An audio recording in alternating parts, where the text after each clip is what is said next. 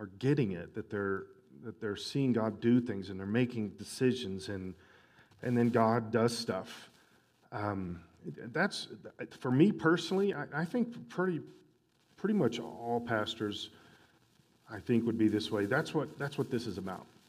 That's what we live for. That's the point of this. That's the moment when somebody says, you know what, I think God really is, and then they begin to make the decisions about what God really is and what God says in His Word and the things that He can do.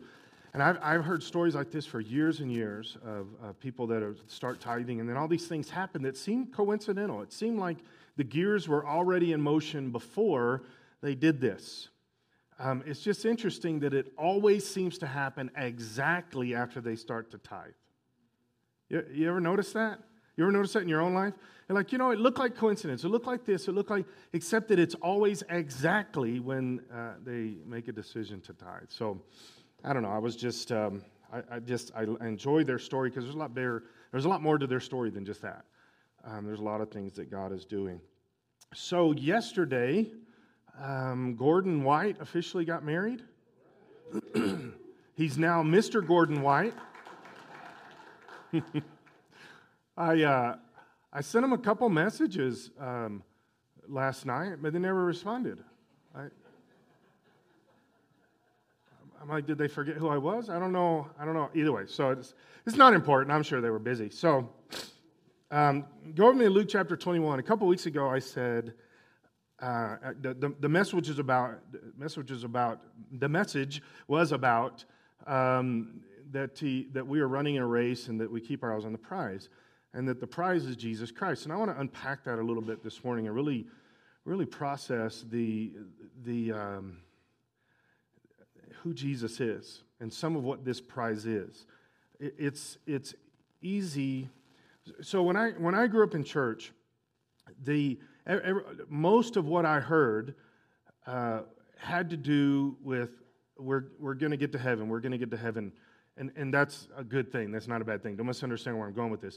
That was really solid, but it seemed to be like 80% of what I heard was just hang in there, we're going to get to heaven. Hang in there, we're going to get to heaven. And as I grew up and I realized that the empowerment of the Holy Spirit was to give us power on this earth to do things on this earth, I really began to shift gears and say, wait a second. And then as I got ministry, I realized that this really is about being and doing what God wants us to be and do on this earth. That we are supposed to be preaching the gospel to the nations, that even going back into the Old Testament, that they were to be a blessing to the nations. That there was the idea that somehow we're just supposed to like hang on and focus on heaven seemed to be very short-sighted to me, and also seemed to be kind of selfish. That, well, as long as I'm holding on to my understanding that there is a heaven and I get there, then that's okay. I'm safe. Everybody else can figure it out themselves. And so that is the reason that I put almost overwhelmingly, all the emphasis on who we're supposed to be now and what that looks like now. And then, so a couple weeks ago, I was talking about that we're running for the prize. Even though we're running now, we can also understand that there is a prize out there that we're running to a finish line, but the finish line is not the finish of existence, it's actually the beginning.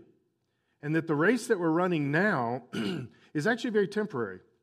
And that it's taking us somewhere. When you cross the finish line, there's a lot of stuff that happens. I love the Tour de France, and I watch it every year, record it. I watch all the legs of it, and it's probably my favorite sporting event all year long. I bicycle myself. I love that, and there's something about the different elements, and I don't want to go through it all and all that. Most people don't understand all the stuff with the Tour de France because they don't watch it. They don't know, but there's something about certain things that happen there. And one of those, there's many races, 3 weeks of races. And by the way, it's happening right now. It just finished. And so the idea of winning a specific day takes a bicyclist, if they can win one day of the Tour de France, they become superstars in their country. They become very wealthy. They become very famous, not from winning the race, but from all the stuff that happens after, the stuff that comes afterwards. Some guys, they work really hard. In fact, one of the shirts that you get for certain things is a green shirt, and that means you're the best sprinter in the world. And the same guy's won this the last 2 or 3 years in a row. He wins almost every leg, and by the end of the race, he's got the green shirt, and he does it every year. There's something about that. He's one of the most well-known cyclists in the world because of that green shirt that he gets for winning. You get different color shirts for different things. And there's something about you're racing, you're doing all this stuff, but then you cross the finish line. And when you cross the finish line, a lot of other things happen. The same concept in like Super Bowl. When you win the Super Bowl, after you win the Super Bowl, and the cameraman comes up to you and says, now that you won the Super Bowl, what are you going to do? What do they say? Anybody know? Going to Disneyland. You know how much they pay them to say that one sentence? Mucho dollars. It's different per person, obviously. But for them to say the sentence, I'm going to Disneyland, they get paid major bucks. Why? Because they just won the prize, and they like that Disneyland wants the advertisement. So winning the prize, winning the race, finishing, there's a lot of things that come after.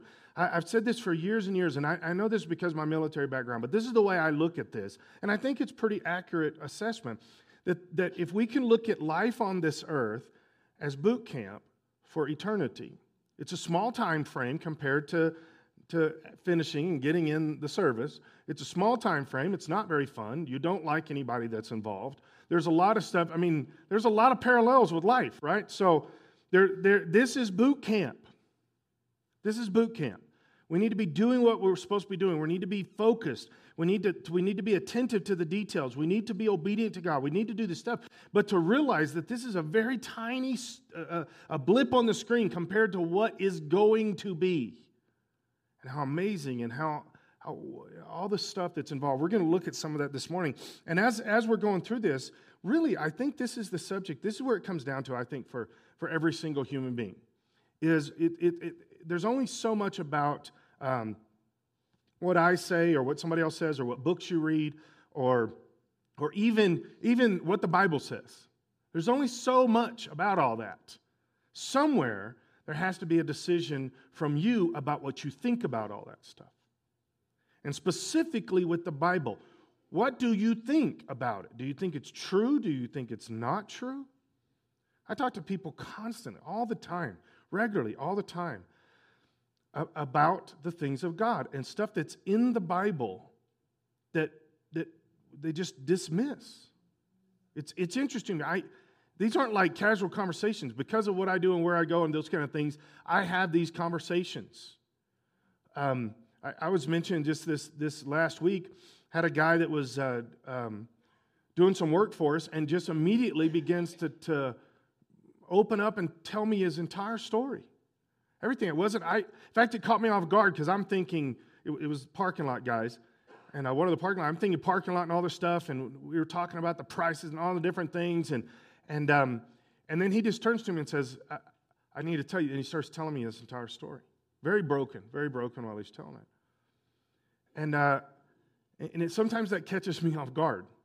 And as I'm listening to his story and I'm processing this, the answer for him is you've got your eyes on other things except most important thing, which is Jesus. You've got to get your eyes on Jesus. You've got to. You've got to focus on Jesus. You've got to. And if you can do that, if you can just keep your eyes on Jesus, everything else, there's going to be goods and bads, there's going to be a lot of stuff. But if you keep your eyes on Jesus, not only do you make it through life and that you can excel through life, and there's a lot of things that God will do with you in life, you also step into the amazingness that is eternity. And that's forever. Bazillions and bazillions of years. I know people that don't believe in hell. I mention this every now and then. It's interesting to me that I've never met anybody that believes in some kind of spiritual something, God or something like that, that doesn't believe in heaven. They don't believe in hell. Which is interesting because the information for that comes out of the same book. You believe one of them, but you don't believe the other one, but they come from the same source. Is there really a hell? Yes, there's really a hell. We don't need to, don't ever be deceived into thinking that there's not a hell, that it's not temporary. It's eternal. There is a hell. It's really an eternal thing. It's not just on this earth kind of thing. There's a lot of different variations I've read and heard over the years. But the reality is there's a hell, and there's a lot of information in the Bible about that.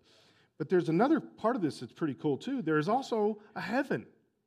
And there's a lot of information about heaven. And it's eternal too. And it's pretty amazing. And the coolest thing is that we're with Jesus. In Luke chapter 21, this is where Jesus says some stuff and sets the stage. And I'm just pulling a few scriptures out. I would say go look at all. There's a big chunk in Matthew too that talks about this. But go read all this. Maybe read it 3 or 4 times and process some of the stuff. There's a lot of things that Jesus is talking about, and he's covering a large expanse of time in just a few little paragraphs here. But I'm going to pull just a little bit out. Luke chapter 20, verse 25, it says, "And there will be strange signs in the sun, moon, and stars. And here on earth the nations will be in turmoil, perplexed by the roaring seas and the strange tides." Now, that's always been an interesting thing to me, is they're perplexed by the stuff that the Bible says is going to happen. All right? This actually is one of the cool things. I'm not going down this road this morning, but some of the things that are happening with the rapture and some of that kind of stuff, I believe a lot of people, and Scripture shows it, doesn't say it exactly, but it shows it's there. I believe this is the outcome, is a lot of people after the rapture and things like that, they go, wait a second, this Jesus guy is real. Specifically, they grew up in the church and are like, wait a second, this is important. But interestingly, the Scripture does specifically talk about that the greatest revival, the greatest awakening, spiritual revelation that Jesus is God that's going to happen in the end times is from the Jewish people. And part of the reason, well, I think the main reason is because all of the stuff in the New Testament that's there that wraps around all the stuff in the Old Testament, pulls it forward, all that kind of thinking, and then all of the stuff that we understand from I believe it's going to be Islam, the beheading of the people and all this stuff. I mean, that's no other religious group beheads except Islam. That's why I think it's Islam. And so all the stuff that's going and all the things that are happening, a lot of the Jewish people wake up and say, wait a second, maybe Jesus was the Messiah. It seems to fit now when everything else is happening, you know? And so we see where there's a lot of stuff that's going on, and there, even though there's a lot of horrible things, we also see this awakening of people that are saying, Jesus is God. Even though they're still not getting some of the stuff, people will be terrified at what they see coming up on the earth. For the power in the heavens will be shaken. Then everyone will see the Son of Man coming on a cloud with power and great glory. Now, this is interesting to me. It says, then everyone will see. Scripture says things sometimes that don't seem to make sense because I don't think we have all the details. And I don't think this is just semantics or colloquial speaking or whatever. When it says that everyone will see, I believe he really means everyone. I take Scripture literally. And if it says everyone, all peoples is the way that would be said. All peoples will see, then maybe Jesus is doing something besides just coming to one place at one time. Maybe this is more around the earth kind of thing. That he's flying over the entire earth and they see him coming on a cloud with great power and glory.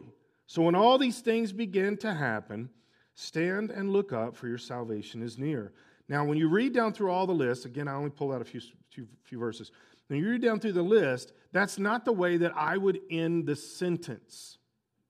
If I'm writing this is not the way that I would approach this. When I get to verse 28 and I say, so when all these things begin to happen, it would be much more negative after that. You need to protect yourself, you need to hide, you need to do all kinds of things. But when I read this kind of statement, it reminds me in Acts 4 and 5, specifically Acts 4, where they had been put in jail, all these things were happening. This is after Pentecost, and the thousands of people are saved. All this stuff is going on, and then they're still threatening this new group they're not called Christians yet, but this new group of people. They're threatening them and putting someone in jail when they all get together in the house, and they say they're attacking us, they're putting us in jail, they're doing all this stuff, and they're about to pray. Remember, their prayer is not the normal way people think. Their prayer is not, Lord, protect us, save us from this, hide us, destroy our enemies, tear down the government that's hurting us. I mean, all the different mentalities that can be happening. They're after all the stuff, they're putting us in jail, they're doing stuff. Their prayer to God is, so Lord, give us boldness to preach your gospel. In the middle of the junk, middle of the stuff, we're going to stand strong. This is the same thing that I'm hearing here. When Jesus is saying this, all this terrible stuff, these things are happening, all this, before this, he goes over that people will be separated, that people will be put in jail, all these different things. And he says, so when all this begins to happen, this is a very positive, stand and look up, for your salvation is near. It's on the horizon. I can't even read that without getting goosebumps. So, when all this is going on, pay attention, because it's about to get good. So good, it will eclipse anything you could ever imagine. What we've been running for, what we've been focusing on, everything about this, it's about to all come to fruition. And Jesus is going to reveal himself to us. That's our salvation, right? Salvation is not being saved from something. Salvation is being saved to Jesus.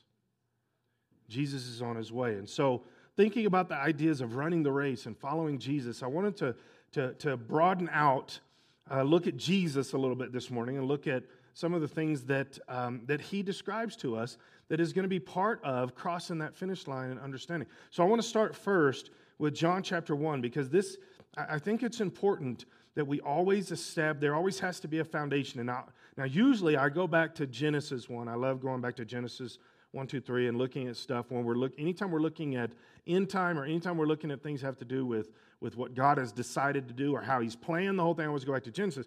But let's go back to John 1, because it's a mirror of Genesis 1 and says some stuff that's important for us. John 1, verse 1, in the beginning the Word already existed. The Word was with God, and the Word was God. Now again, let me throw this out here. And I know this statement can be misunderstood. Anytime I mention this, I get some questions, and I get some emails, or some people are saying, "What exactly? How are you saying this?" I said this one time in a seminary to a bunch of doctoral students, and man, I got shredded. They thought I was some kind of heretic because I was saying this, and I finally explained to them, "You are not listening to what I'm really saying. You're listening to from your theological already mindset." Here's what I'm positing. That some of the terms that we use for Jesus, I think, are limiting terms, and they're temporary terms. In other words, Jesus, the Son of God. I think that's a limiting term. I think it's good for us. I think God is trying to say something, but I don't think it's a transcendent term the exact same way that other terms that are used for Jesus, or other titles that are used for Jesus. Let me give you an example with this. Go back into the Old Testament. One of the names for Jesus is the Lord that heals you. Right? So if the Lord that heals you is one of his names, isn't that a temporary type of name? It's not a transcendent name. Because when we step into eternity, we won't need healing. So the Lord that heals you won't actually apply. It doesn't mean it's a bad term or a wrong term. It's very important. In fact, it's a vital term for us now. It's a necessary term for us now. But it's not going to be an eternal name for Jesus, in my opinion. And I don't think the Son of God is an eternal name for Jesus, because I think the Father and the Son are ways that God is trying to explain to us who he is, that's a transcendent, bigger than us we could ever understand God, but he's talking to limited human beings about who he is in relationship to us. So he uses terms like the Father. I think that's a limiting term. I don't think that's an eternal term. It's a necessary term for me now. It helps me understand God, and I can worship him better because of the understanding of Father. The same with Son. But it's still a temporary term. But when we read in John chapter 1, we're reading an eternal term, a transcendent name. And I believe, in fact, when we get to eternity, I believe this is how we're going to know Jesus primarily, is we're going to know him as the Word. In fact, we might not even, hold on, I'm probably, we might not even ever use the name Jesus ever in eternity. That's an earthly name. I'll give you one of the reasons I think that. Because we personally, you and I, as human beings, when we step into eternity, one of the things that the Lord does for us is He gives us a new name. See, right now, if you get saved, you're already given that name, but you don't know what it is yet. The way Scripture says is it's already written down in heaven. Your new name is already written down, but you and I don't know what it is. But when we step into eternity, you get your new name. And by the way, I believe your new name will be directly related to how God has created you and designed you. Now, I don't want to...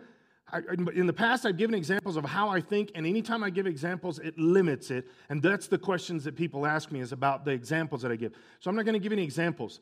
But just to try to help you unpack this, how God has created you in the core of who you are, the essence of who you are, that once you step back into no sin, covered perfection relationship with God, the old is passed away, all that mentality when we step into eternity, that when He hands you your new name, I believe when we're standing there at the end of judgment and that God says your name, gives you your name. In fact, I believe, since I'm unpacking a bunch of stuff, I believe that when He calls out your name at the judgment, that's the name He calls out. He's not going to call out Scott for me. He's going to call out my new name. Okay? Now, here's the cool part of that. If He called out Scott, everybody would know who I am. But when He calls out my new name, everybody's going to know the completeness of what I am. Are you following me with that? And I think when He calls out my new name, everybody's going to go, yeah, that makes sense. That's who He is. And so when we're looking at the Word, that the Word, when we're standing in eternity, I think that's how we're going to know Jesus for eternity, is the Word. Because it says right here, in fact, it says in verse 14 of chapter 1, that the Word was made flesh. And it could say, a little parenthetical statement, it could say right there, and they gave Him the name Yeshua, or Jesus. Okay? In the beginning was the Word. The Word already existed. The Word was with God, and the Word was God. He existed in the beginning with God. God created everything through Him. This is the through Him part is the key here. See, when we're running the race for the prize, we're not running the race for if we're not careful, we limit this to the guy on earth. That's the idea of who Jesus is that we have. We have this guy that, depending on how old you are, back in our day, he looked like the Bee Gees. And that was the Jesus that we served, right? This physical human guy. In fact, there's a whole series I've done before talking about the baby Jesus and how everybody sees the Jesus as the little plastic baby in the manger kind of thing. That's not the guy we're running the race for. That's the physical limitedness of who He was for a short period of time on this earth so that He could die for us to bring us in right relationship. But that's not who's going to be standing there when we cross the finish line. It's going to be a much bigger, grander of us understanding Him. See, when God created, when it says in the beginning God created the heavens and the earth and all that kind of stuff in Genesis 1, it says right here that God created through the Word. The Word is the one who spoke it. He spoke it. And I think you could also say very, very easily, I think it's being responsible theologically to say this, that the Holy Spirit is the one who makes it happen. So He creates through the Word, and the fullness of that is the Holy Spirit. The power of that, the bringing into existence part is the power of the Holy Spirit. So God created everything through Him, and nothing was created except through Him. Even running the race, the cells in your body were created by the Word. The Word created every aspect of you. So even as we're running, even though we're not to the finish line yet, even as we're running right here on this earth, and sometimes we're running through mud, sometimes we're running through difficult things. Sometimes it's great. It's, we're cool, breeze behind us, all that, but it's not always that way. Sometimes it's difficult, sometimes it's good. But every single second was created by God. Time itself was created by God. And then He puts us in it. Our bodies created by God. He puts our spirit in that. Our existence, everything created by the Word. The Word gave life to everything that was created. And His life brought light to everyone. The light shines in the darkness, and the darkness can never extinguish it. Down in verse 10, He came into the very world He created. Now this is the part where it starts getting, before it's just amazing and majestic and transcendent, and then it starts becoming very personal and supernatural in a personal level. You and I are starting to experience the supernaturalness of the next few verses. Before, it was so big and transcendent, it was beyond us, okay? It's God's just creating, and the Word is there, and there's light and darkness. But then, this Word, He came into the very world He created.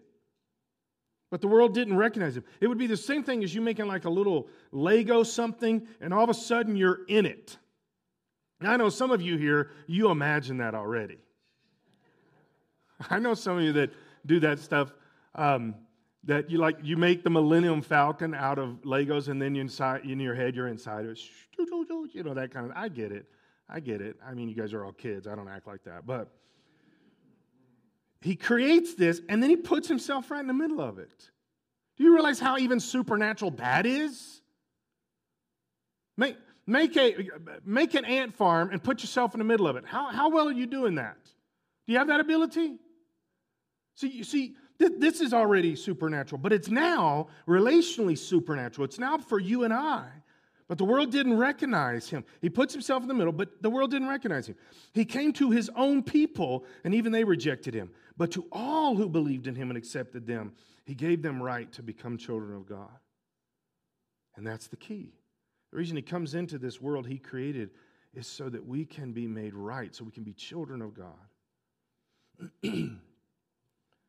They are reborn, not with physical birth, resulting from human passion or plan, but a birth that comes from God. So the Word became human and made His home among us. He was full of unfailing love and faithfulness, which He would have to be both. Love that drives Him to the cross, and faithfulness that takes Him through the process. Love brings Him here and gets Him ready for the cross, but we can see in the Garden of Gethsemane that there had to be some faithfulness on His part too, to take those next steps and say, I'm going to follow through with this. This is scary. It's not going to be fun, but I'm going to follow through. Full of love and faithfulness. And we have seen His glory, the glory of the Father's one and only Son. Now let's jump forward to Revelation 21. This is the same word. This is still who we call Jesus, who we call the Son of God. This is still Him. But we're seeing now a biggerness, a transcendence beyond some of those words, some of those titles. And now we're seeing this title, the Word, seems to me, at least, to be popping out now. Revelation 21. Then I saw a new heaven and a new earth, for the old heaven and the old earth had disappeared, and the sea was also gone. And if you just take some time and look at some of this stuff, there are some descriptions here that we don't totally understand what it's going to look like, what it's going to be like. This sea that was talked about earlier, it's gone. Now we see this new heavens and all these things. And I saw the holy city, the new Jerusalem, coming down from God, out of heaven like a bride, beautifully dressed for her husband. That is an interesting way to describe a city. This city is described as a bride. Dressed, ready. I think there's more going on here than we know. There's more that God is describing things to us, or John is describing things to us that are eternal, they're transcendent. We don't know why you would describe a city dressed as a bride. But apparently there's more to this than what the details that we're getting here. I heard a loud shout from the throne saying, "Look, God's home is now among His people." And again, this is why I always go back to Genesis 1. Anytime we're trying to look at who God is and what He's trying to do, if we look at the bookends, Genesis 1 and Revelation 21 right here is the good example. Genesis 1, 2, 3, we see what God wanted, what He designed, and when we put that together with the end of Revelation, and some parts through Scripture too, when we put that together, we begin to realize now what He had designed, and from Genesis 3 to middle of Revelation is all of the redeeming, bringing us back. The bookends are the key. If we can focus, the bookends are what we're supposed to think like and be like. The bookends are the point. That's what the writing is about, is if you want to be like this, pay attention in the middle. The middle is telling us what God had intended and where He wants to get to, and this is who we're supposed to be in relationship to Him to get there. And we're seeing some of this described here. He says, I heard a shout. It says, look, God's home is now among His people, like it was in Genesis. He will live with them, and they will be His people. God Himself will be with them. He will wipe every tear from their eyes. Now, it is interesting to me that they have tears in their eyes at that moment. Okay? I always kind of thought, I don't know, I don't think I was ever taught this, but I just always kind of thought that once you get to the great white throne of judgment, everything, you just like forget everything else, right? You step into eternity, you forget everything else. Now you're in eternity and everything's great and everything.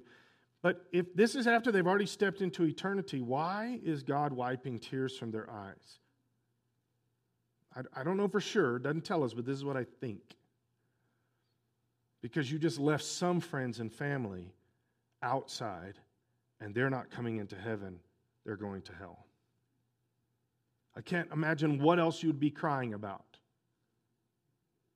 What else? You just stepped into the presence of God. What else would you be crying about? And God personally wipes the tears from their eyes. He'll wipe every tear from their eyes, and there will be no more death or sorrow or crying or pain. All these things are gone forever. And the one sitting on the throne said, look, I'm making everything new.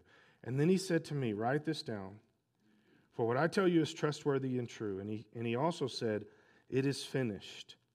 I am the Alpha and the Omega, the beginning and the end. Who's saying this? The Word. The Word is saying it's finished. When the Word speaks, it is. It's immediate. That's why I've heard people debate back and forth. Can God lie? You know, there are certain things, can God make a rock too big you can't pick? I mean, there's some of the dumbest things people will ever try to discuss. But the biggest one for me is, can God lie? It's an impossibility for God to lie. Most people attack that subject from the angle of the nature of God, which is legit. It's not a bad way to attack that question. But rather than attack it from the nature of God, in other words, the holiness of God will not allow God to lie. I always like to attack it from the point of view that He is the Word. Can God lie? No, He's the Word. When the Word says something, it will never be a lie. It will be. So in other words, if God is sitting, if Jesus, the Word, is sitting here right now and He says, the sky is purple, for us, it will just be purple. In fact, here's some quantum theory for you. If God says the sky is purple, I believe it will be purple and we will never have known it to be anything else. Now, that'll get in your head and mess you up for a little bit, because then you're like, well, how many times has He changed it? Because for me, it's always what He says. That'll mess with you for a little while. All right, so some of you are like, when I say things like that to my wife, she's like, I don't care. But then my son's like, Dad, that's a good point. We should spend the next 2 weeks thinking about that. You know, that kind of thing. So, all right. Where was I? You guys messed me up. Okay. When Jesus says it is finished, remember the other time He said that? When He was hanging on the cross? He said, it's finished. I did what I came to do. I did what I came to do. Now, here's the cool part about this statement, it is finished. Because He's saying the same statement, but He's talking about a bigger subject. When he says it on the cross, it is finished, He's saying, what I came to do, put you back in right relationship with God, it is now finished. When He says it here, it is finished, he's now saying, now everything that you experienced before is finished. Now we're stepping into eternity with me. It's the finished part too. This is the culmination, the finalization of everything. There's no going back for this. And by the way, there's no second chances kind of thing either at this point. But really, at this point, if you get to hear the word "it's finished" at this point, you don't need to worry about second chances. He said, "It is finished. I am the Alpha and the Omega, the beginning and the end." And you understand those are the same time, right? I've talked about that. I don't want to spend some time this morning talking about time and all that. But when Jesus says he's the beginning and the end, he means at the same time. We're limited time. He's not. He's the beginning and the end. To all who are thirsty, I will give freely from the springs of the water of life. All who are victorious will inherit all these blessings, and I will be their God, and they will be my children. I love the sentence, to all who are thirsty, I will give freely from the springs of the water of life. So, let's jump forward and let's look at some of that kind of mentality. Verse 10 of 21. So he took me in the Spirit to a great high mountain, and he showed me the holy city Jerusalem descending out of heaven from God. And it shone with the glory of God and sparkled like a precious stone, like jasper, as clear as crystal. Verse 22. I saw no temple in the city, for the Lord God Almighty and the Lamb are its temple. Now, this is a big one. Let me just throw this out here, because I constantly, as a pastor, again, I do get the moments where people are saying, hey, will you pray with me? You're talking. But I also get these other moments which to me are just irritating. They just irritate me. Is when people say things like, well, I don't need to go to church to be a Christian. When somebody says that to me, it shows me they're not trying very hard to be a Christian. Being a Christian is not their priority. What their priority is I don't want to go to church. Most of the time I keep my mouth shut. Most of the time I go, huh.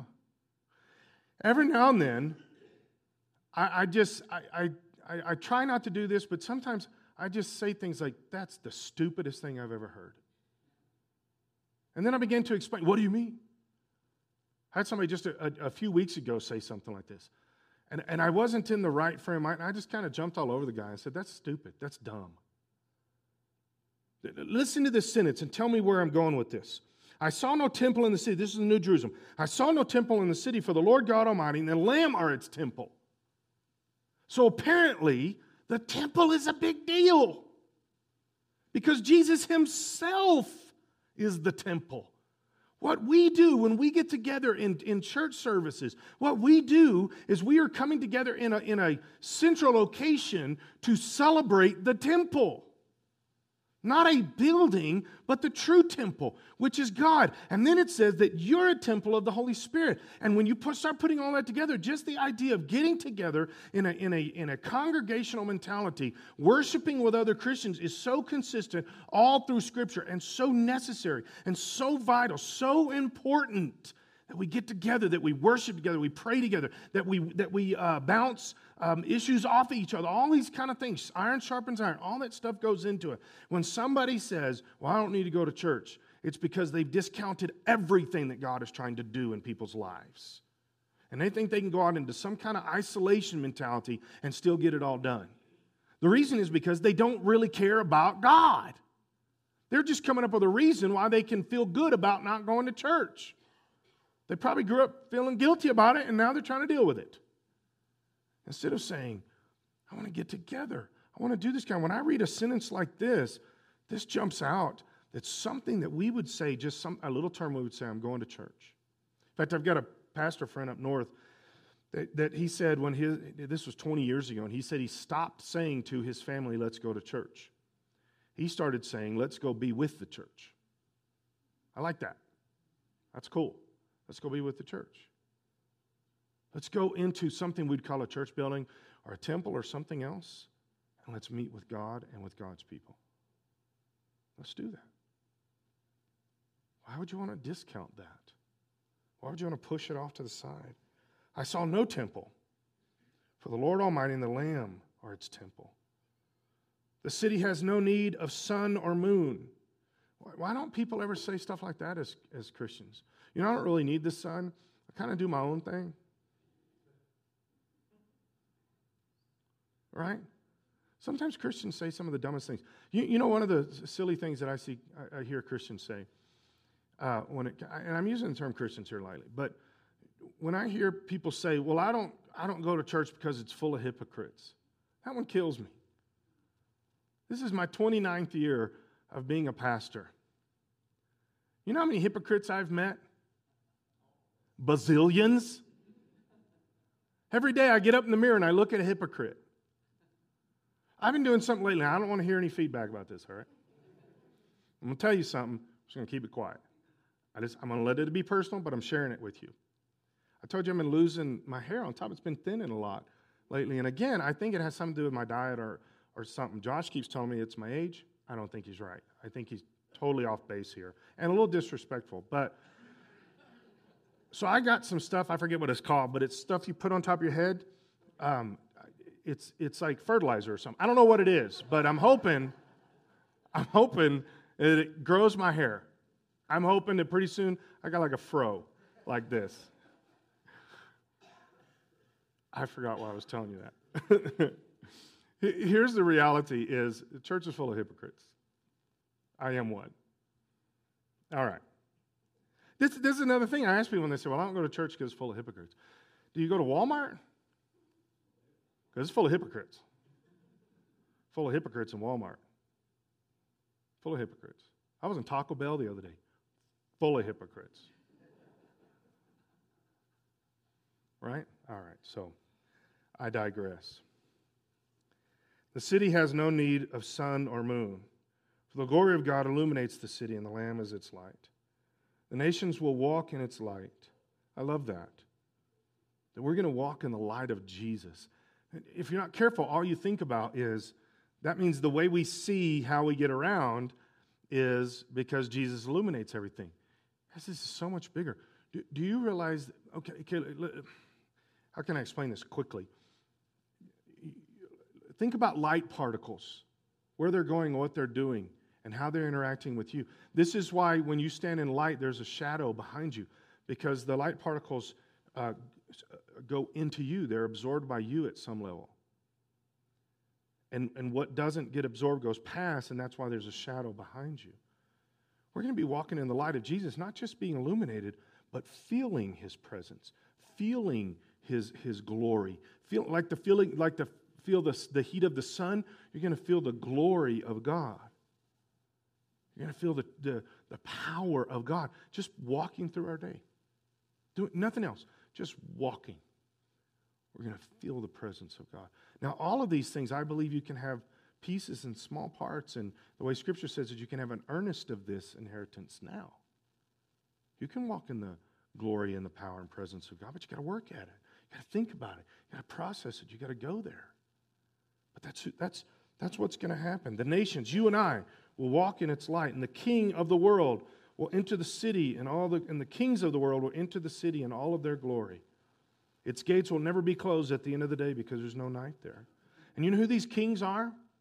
I've had people say before, well, that means like the President of the United States and the ruler of Egypt and the Prime Minister. No, that's not who these kings are. See, if you go backwards a little bit, it talks about how that you and I, are all given positions of authority and responsibility to rule along beside Him, and that we are the priest as part of His priest. We're priesting for Him. All these different things, and we're given geographical regions that we're going to rule over on this earth. And now it says the kings. It quite possibly could be one of you. That's a king coming into the city to worship God. It doesn't mean the kings that have always been. It means the kings that the Lord puts there now. God's not going to let some ungodly ruler of some country come walking into His city. They didn't make the cut. You and I are now the kings. Some of us may not be. But it could very well be. Think about this. All the kings are come walking. Anna's one of the kings. She comes walking in the city of Jerusalem. That's what it's going to be. How cool is that? Its gates will never be closed at the end of the day because there's no night there. And all the nations will bring their glory and honor into the city. One time I was really tired. I was going through a very difficult time, and I read that sentence. Its gates will never be closed because there is no night there. I was like, oh, when are we going to get to rest? You know when you get to rest? You rest in the Lord in a way that physical rest now will never accomplish. We're not going to be limited to physicalness then. The Lord is our everything. He's our peace. He's our rest. He's our light. He's everything. You'll be rested in a way that you'll never acquire on this earth. How amazing is that? Revelation chapter 22, verse 1. Remember the verse we read a little bit ago, that we would drink freely from the water of life. Then the angel showed me a river with the water of life, clear as crystal, flowing from the throne of God and of the Lamb. It flowed down the center of Main Street. On each side of the river grew a tree of life. Okay, so I didn't read this part, but right above it talks about that the road, this Main Street, is gold that is so pure, it's clear. And the river is running right down the middle of that road. This is the river. On each side of the river grew a tree of life, bearing 12 crops of fruit, with a fresh crop each month. Now again, I don't think I'm bridging too far of a gap to say this. I think if you process it, makes sense. Remember, we're getting back. In Revelation, we're getting back to what God had designed originally in Genesis. I really believe that the trees, the way he's describing these, is what was happening in the Garden of Eden. I believe the trees changed fruit. Every month, different fruit. You say, well, they could have all had different fruit. Valid, I'll go with that too. I totally would get that. But see, we're seeing something described that it's now got back to the way it's supposed to be. On each side of the river grew a tree of life, bearing 12 crops of fruit, with a fresh crop each month. The leaves were used for medicine to heal the nations. No longer will there be a curse upon anything. I wish we could apply that sentence right now. No longer will there be a curse on anything. Thursday morning, I was hanging out with Harry a little bit. We went to the breakfast, and I kept thinking about that. He's come a long ways, there's no doubt, from the stroke. He's come a long ways. God has done some amazing things, but he's still not 100%. There will no longer be a curse upon anything.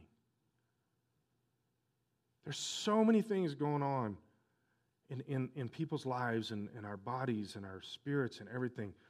I prayed for this earlier, but to mention this, so Sharon Cheney, many of you know that she's had kidney issues for a while. She's been on dialysis, all that stuff, and they just found out this week that she's got cancer. You know, comes these moments, at least in my limited head, when I think, man, enough is enough. Enough. Stop. But there will no longer be a curse on anything. No curse on human bodies, no curse on our minds, no curse on relationships, nothing. There will be no curse on anything. For the throne of God and the Lamb will be there, and his servants will worship him. And they will see his face. Literally face to face we'll get to see. And his name will be written on their foreheads. I had somebody one time tell me that's proof that it's okay to have tattoos. Like, okay. Tattoo Jesus on your forehead and we'll go with you. You know this has nothing to do with tattoos, right? Zero. Okay. Good or bad. It doesn't have anything to do with tattoos. And he will write his name upon your forehead. I will walk around being known as a follower of Jesus. But I don't think the word Jesus is going to be written on my forehead. What do I think? I think it's going to be the Word. We'll see when we get there. There will be no night there, no need for lamps or sun, for the Lord God will shine on them, and they will reign forever and ever. Then the angel said to me, everything you have heard and seen is trustworthy and true. The Lord God, who inspires his prophets, has sent his angel to tell his servants what will happen soon.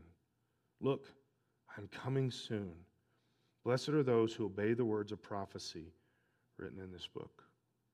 So here's the question for us. Do you believe? Do you believe this? Is the Lord coming soon? Is all this stuff true? Is eternity true? Is all of this, or is this some kind of mystical spiritual writing? It's not true. You've got to make the decision. Nobody can make it for you. But for me, because I do believe it's true, I live my life differently. I live my life with that finish line. That finish line in the distance. I don't live it saying, well, if I can just make it to heaven, it's the other way around. I want people to go with me. I want people to be there. I don't want to step in there and my kids not be there, or my friends or family. I don't want that. I don't want the next door. I don't want the parking lot guy to not make it. Because why? I know how amazing this finish line is going to be. And what I know is very small in comparison to what it is. Why don't you stand with me? I want to give you an opportunity this morning to have some people pray for you. Because here's what I know in this. Different times in my life and different moments. And I just mentioned just a second ago that sometimes I've been very tired, very worn out, and I read a sentence like that it's not going to be a night, and I'm like, oh, I just need rest. Guys, I know that some of us in here, we just need rest. We just need refreshing. We just need maybe just a review. Nothing I've said this morning is new, but you're saying, man, it just seems so far away from me. I know it's true. I know there's a heaven. I know that we're going to step there someday, but right now I'm just being buried by now. It's difficult to stop being buried by now. To keep my eyes on the prize, I can't even lift my eyes up. I need some help right now and today. And so this is what I'd like us to do, is to take the opportunity, have our prayer partners come down here, and we want to give you an opportunity. And I don't want to just limit to that. I think there's a full spectrum potentially what God wants to do with us this morning, okay? But to say, somewhere in that concept of look up, maybe we could use that a little bit. Lord, I need to look up. Maybe just look up past the limited physicalness, the limitations of who I am. I don't know. I don't want to limit it too much. Maybe just need a refreshing your spirit. I just need to look up and know the Lord's coming. And this earth is temporary. This earth is limited and temporary. So let me pray for us, and then take the opportunity, maybe just right where you're at, sit down, kneel, pray, spend some time. Don't just take off. Think about some of what we've read. Think about how it relates to you, processing some of that. But I would like to invite you to come down and have somebody pray for you, specifically if you're struggling right now. If you just need somebody to come alongside. You need that Holy Spirit just to do something. Don't walk out of here feeling like that, please. Find somebody, have them pray with you, and trust God. God, we thank you so much. We thank you because you are so big. You're so majestic. Jesus, we're amazed at your love and faithfulness. We're amazed at your commitment to us. We're overwhelmed by what you went through so we can have your blood to cover us. So Lord, I pray for every one of us here. Lord, help us to call out to you. Forgive us. Forgive us and wash us clean. Cover us with your blood, Jesus. Cover us with your blood. God, we need you so much. We need you so much more than we know we need you. So Jesus, cover us with your blood and help us to follow you. Help us to seek for you. Help us to seek that finish line. When we cross that line, we fall into your arms. The Word, the transcendent one, the Lord of heaven's armies, the Alpha and the Omega, the all-consuming, beginning and the end. We get to be with you. So, Lord, I do pray for everybody in this room that I know there's some people going through some major stuff. Lord, they just need refreshed. They just need your Spirit to jump in the middle of them. Lord, they need some miracles. They need you to do some things. Lord, but help us all look up, for our salvation is near.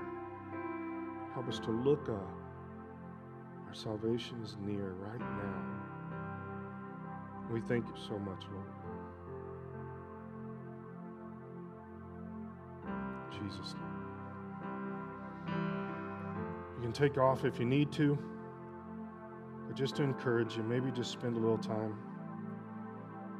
Maybe find one of our prayer partners, have them pray with you. And if not, we will see you Wednesday night. Have a great rest of your week.